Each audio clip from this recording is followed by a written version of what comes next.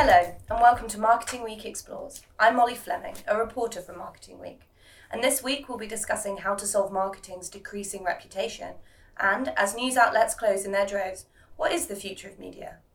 But first, I'm joined by Charlotte Rogers, a senior writer at Marketing Week, and our editor, Russell Parsons, to discuss the reputation, or lack thereof, of marketing. Most of us know the stat that 80% of CEOs don't trust their marketers, but now brands like BrewDog and Oasis are trashing advertising and calling out in their own campaigns.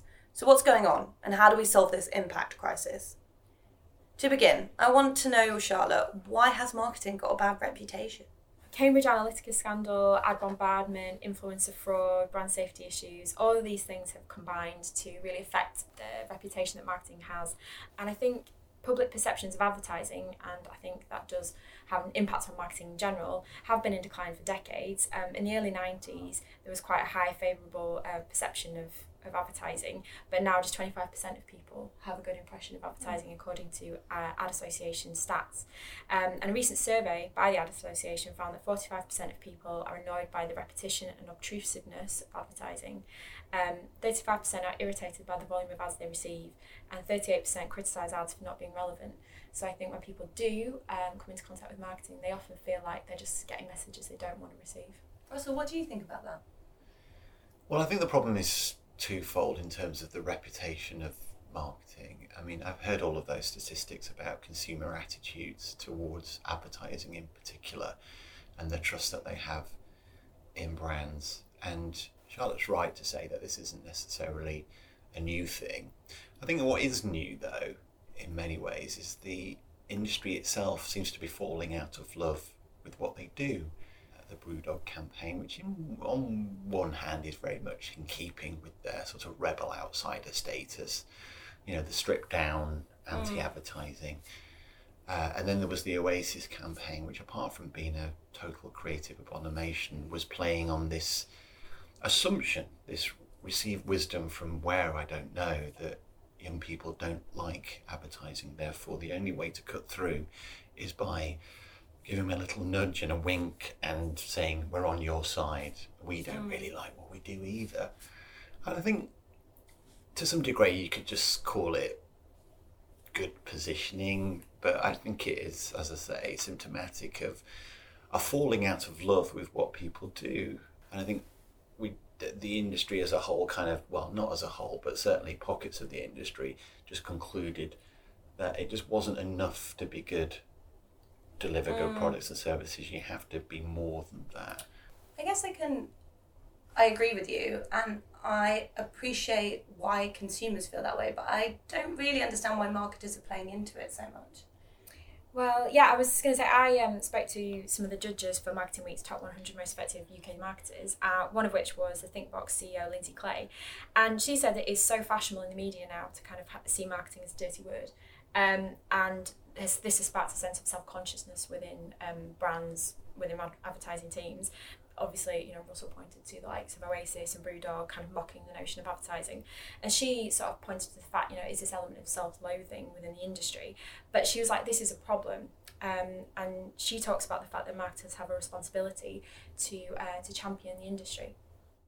And actually, we have a responsibility as marketers to be the champions and, flag wavers for our industry. So rather than just contributing to the negativity, maybe marketers should be thinking, well, how can we contribute positively to overcoming some of those misperceptions about marketing? It's interesting what Lindsay was saying there. One of my favourite quotes in marketing, I think, came from a blog that Professor Byron Sharp wrote probably a couple of years ago now, when he was reacting to brand purpose. And I'm going to terribly paraphrase this, but please forgive me in advance, Byron. He was essentially saying that what marketers do is worthwhile. You don't need to adopt a wider purpose if you make soap or hygiene products. That in itself has proven enough to make a real and lasting difference to hygiene and to communities in the world. As I say, not quite the quote, but the sentiment being that marketing in itself, if you accept it for what it is, isn't necessarily evil, and you don't have to respond and react to it accordingly, which is what we're seeing now in this sort of pervading self-loathing in the industry.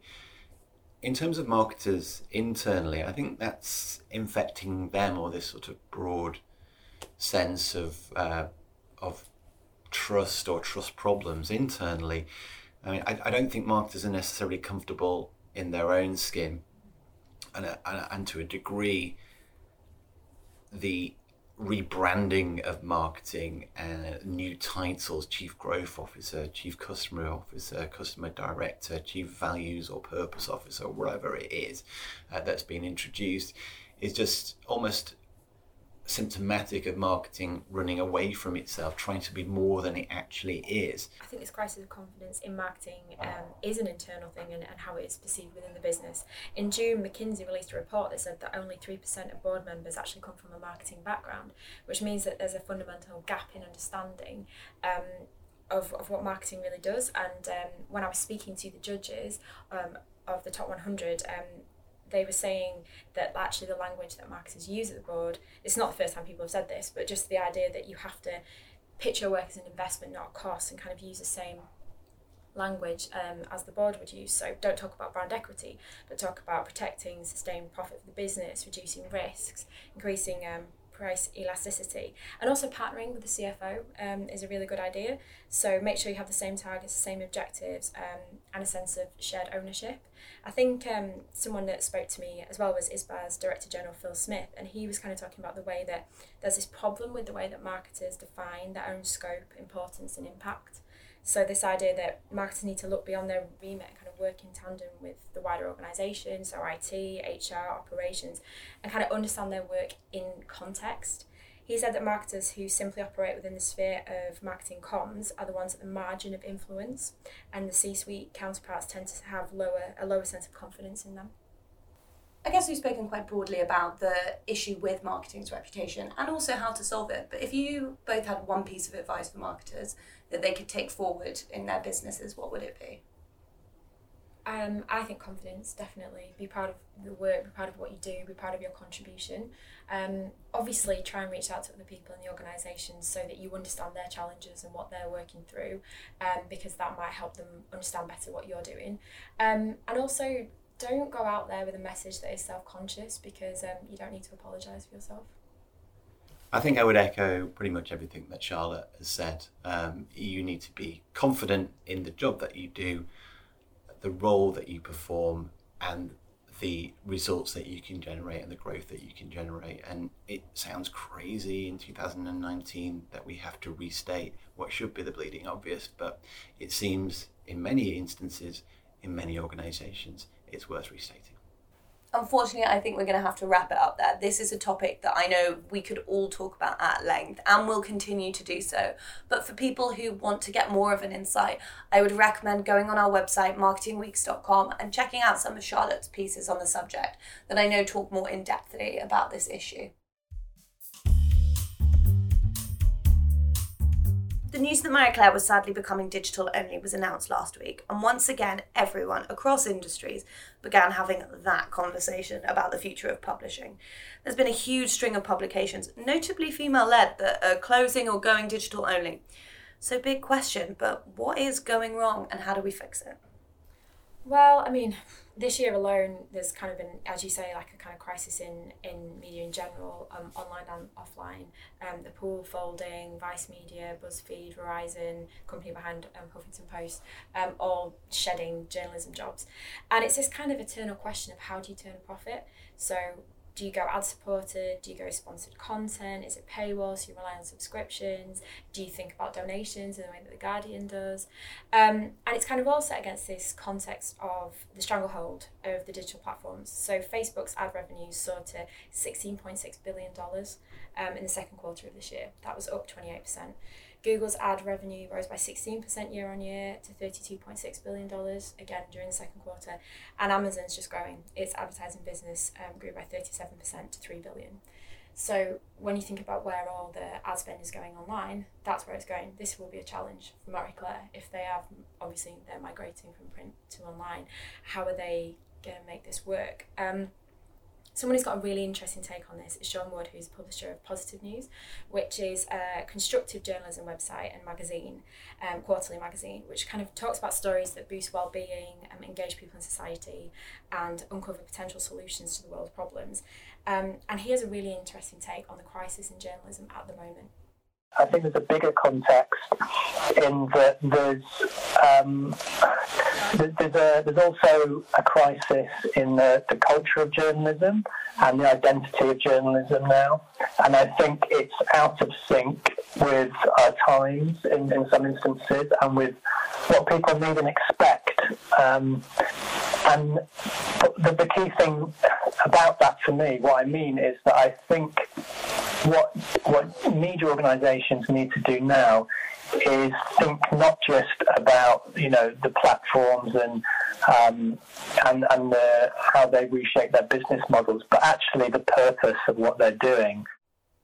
I think what's really interesting about Positive News is that they've got a really bespoke business model which works specifically for them. And I think, yes, they have a niche. They're talking about constructive, positive stories.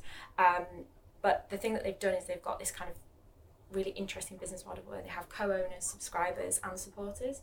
So they've got a kind of threefold way of sustaining themselves. So in 2015 they became the world's first media organisation to sell community shares through crowdfunding, and they raised £263,000 in 30 days. So they operate as a community benefit society which is owned by 1,500 people in 33 countries, and that's where the company directors are elected from. They sit in a separate business to the journalists, who are part of a not-for-profit subsidiary, so the co-owners don't affect the editorial agenda.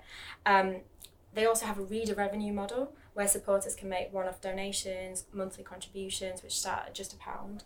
And you can also buy a £30 subscription to the quarterly magazine. They also don't have a paywall, so what's interesting is that they want their content to be shared. Their mission is to share their news to as many people as possible. So while they do have this kind of funding model, they want to share their news as widely as possible. They also work with Brands of Inspiration Partners, which are purpose-led organisations. It's the likes of Simple Skincare and giffgaff. And that's branded content that's paid for by the brand, but the journalists work to a brief where they work with the brand. So for example, Simple, they work on the topic of kindness, and then they write stories around kindness, but it's not about Simple. It's just kind of Simple helps set the editorial agenda for that piece of work. So they've got a really interesting model that is not going to work necessarily for anybody else, but really works for them. And you spoke to other, for your piece, slower media organisations. What about their media models do you think works? Or does it? So Tortoise are really interesting, the slow news site, and they've got this really collaborative membership model. So they're totally ad-free, and they're built on what they call membership, not subscriptions. They again went on crowdfunding on Kickstarter, and they were the biggest ever journalism project to ever appear on Kickstarter. After 3 months, they were backed by 2,500 people, so they already knew they were going to be popular. But what they do is they have a £250 annual membership, which gives readers the access to the app, but it also means they can attend these things called think-ins, and the editorial meeting, the daily editorial meeting of the Tortoise team, is a think-in. So if you're a member, you can literally go into the editorial meeting, hear what all the journalists are talking about, and contribute to shape the content roadmap. So it's all about this kind of collaborative working with the members, and they also, for every investigation that they work on, which can last 6 months, there's a member panel who have expertise and experience in that area, and they advise, they shape the pieces, they fact check. 60% of the content produced by the 40 strong Tortoise Media team is from a member suggestion, and they want that to be higher. So they have this really interesting way of bringing people in on the editorial. What do you think about that, Russell? Everything that Charlotte has just said rings really true. I think there's this almost sledgehammer view that if a magazine ends, then it's fine, we'll become digital first and we'll succeed online because that's where everybody's consuming information, consuming news, consuming lifestyle content in the case of Marie Claire. But it's simply not as easy as that. I mean, as Charlotte mentioned, the Silicon Valley giants are just hoovering up digital ad revenues. So you have to be different. You have to approach both a business model and a purpose as a brand to use that word again, in a very different way. So you have to mean something to somebody. I think with Marie Claire and a lot of the those kind of consumer titles, those that have been around for a long time, the media, i.e. the magazine, the physical format, was almost part of the brand. It was one of its distinctive assets. Or having the luxury of time to enjoy that magazine was part of the experience. So if you take that away, then what you're left with? You're left with Marie Claire, the brand. And what does Marie Claire as a brand mean in 2019 when you are up against so much more competition online? So it has to almost redefine its core brand positioning and points of difference, yes, to cut through in a really noisy, crowded space. And whether or not that's through the type of content, the type of journalistic campaigns that it's been famous for in the past, I don't know. Otherwise, you've got to almost build a, ring fence yourself and become a membership or a community or a subscriptions service. But as I said a moment ago, to do that, you've got to have a very clear sense of self to be able to do it. So it's really not easy. And I always roll my eyes every time one of these major brands will go online, digital first, that's where people are, that's what we're going to do. It's really not as easy as that because there's even more competition. I would just say that something that's so crowded as well as sports. So that's what the Athletic are coming in and trying to disrupt. They only launched in August here in the UK, but they are 3 years old as a startup in the US and Canada. Their model is a subscription model based on no adverts, no pop-ups and no sponsored content. And their whole philosophy is people want premium content about sport and they're willing to pay for it. They don't want clickbait, they don't want loads of videos interrupting their experience. They want to hear from experts, and they've managed to lure some really big names to come and work for them. In August, they hit 600,000 subscribers, and they're hoping to end this year with 1 million paying readers. And what they have a subscription cost of around $4.99 a month. That's if you take out an annual package. If you just pay month by month, it's $9.99. But they realise they've seen that people are paying for Spotify, they're paying for Netflix, Amazon Prime. They believe that this kind of model of subscription has legs. And they invest all the subscriptions back into hiring more writers. So they currently cover the English Premier League, the Scottish Premier League, and some championships clubs. And they have a writer, at least one dedicated at each football club. In some cases 2 or 3, and they've also got other people leading on investigations and issues. So if you are a fan of a club like Arsenal, you will get so much dedicated information that you maybe can't get elsewhere. What they've done to kind of lure people is they talk about having fairer salaries, working conditions, and full-time staff receive equity in the business, because they believe if you've got skin in the game, you're going to care more about the profits and everything being top-notch. Another thing they're doing is they've got a massive podcast offering. So they've currently got 80 podcasts, which are expected to go to 120 by the end of this year. And that's across everything they do in the US and Canada as well. But if you're a British subscriber, you can access all that content anyway. But they're apparently currently experimenting with offering 1 podcast episode a week to non-subscribers to build the audience. But then if you want to hear the rest, you have to subscribe. It's not, to go back to the example of Marie Claire, and Marie Claire hasn't got a problem with name recognition or brand awareness, but it becomes a challenge, or even more of a challenge online, of salience. What does it mean? What is it there for? What value can it add over the plethora of different options that people have, and through different delivery mechanisms and channels, whether or not it be social media or websites, whatever it is. And that's the key challenge that they're going to have to face now and face up to. It's not insurmountable. We've heard through Charlotte and in her piece about people doing things in different ways, and the reason that they're having to do things in different ways is to create that salience, to mean something, to go that layer deeper, to stand out in a very crowded marketplace. I think something to finish on is a little bit of hope, and one publication that gives me a lot of hope and is doing seemingly very well is Galdem, which is a online magazine and actually in print. Like I said, it is a magazine for women of colour and non-binary people, and they are going from strength to strength. And now it has become this incredible, unsurprisingly really, powerhouse, influencing people companies, brands, and the mass media in general. So I think they are a great example to look to for those who are doing digital right. Now I'm going to ask you 2 key questions for our listeners, as we do every week now. Firstly, what is your key takeaway from today's podcast? And secondly, what will you be watching closely in the coming weeks? I'm going to start off with you, Charlotte. My key takeaway is, I think, a confidence issue. And I think that relates to marketing in general, and I think it relates to these new media models. It's a question of believing in what you're doing. So whether that's a marketer in a business talking to their CFO, or whether that's someone like Positive News coming up with a brand new way of sustaining an online and quarterly magazine proposition, believing in what you're doing, being confident, and kind of finding a way that works for you. So confidence is my key takeaway. Something I'll be watching in the coming weeks is Brexit. Can't get away from it. What is going to happen? What does it mean for businesses? What does it mean for consumers? Will this £100 million advertising campaign, Get Ready for Brexit, make any difference at all? Will Brexit even happen? It's the only thing I can really think about at the moment. I don't think you're alone in that at all. And Russell, what about you?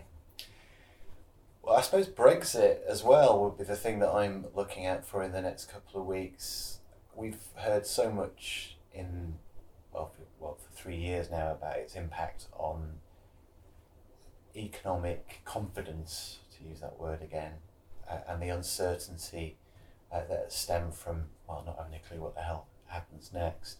So will that mean that marketing budgets will increase, or are we in a sort of permanent state of uncertain paralysis in marketing, and has the game changed forever, to finish on an existential question there? And again, to be really boring, I suppose my key takeaway is this question of marketers changing the conversation, or needing to change the conversation by perhaps having more faith in their own abilities and more confidence in what they do and the value that offers a business. To flag something up that we haven't talked about today, but that we've recently done on Marketing Week, we launched the Marketing Week Top 100, which was a look at the most effective marketers in the UK, according to 10 vertical sector groupings. And what that whole process taught me is that there are some amazing marketers out there. It just means that despite my slightly negative tone about what the challenges lie ahead, or the challenges that lie ahead for marketers in changing that conversation, there's plenty of people out there who are already doing it, already living it, and others can be inspired by. I guess my key takeaway would be confidence, the same as both of you, but I also thought that those media models are really interesting. I think we so often have the conversation about the media's failing, what's going to happen, and I think it's really interesting to have a conversation about what's doing well, or at least what people are trying differently. And something I'm looking forward to in the coming weeks, or watching closely, is the holiday market in general, which, yes, has a lot to do with Brexit and how they're going to handle it. It's also September, so a lot of new campaigns are coming out. I also just think there's a lot of issues at the moment, and I'm curious to see how the industry and marketers will respond to it. You know, you've got Thomas Cook, who's not doing very well, and Brexit, but you've also kind of got carbon offsetting and things like that. And I just think it's an interesting time for that industry, so I'll be watching that. So we hope you enjoyed this week's Marketing Week Explores. We're keen to hear your opinions about the podcast, so please do tweet us at Marketing Week Ed. And as ever, if you want to read the content we've been discussing or get more of the best marketing news and insight, go to our website, marketingweek.com. That just leaves me to thank you, Russell, and Charlotte, and you for listening.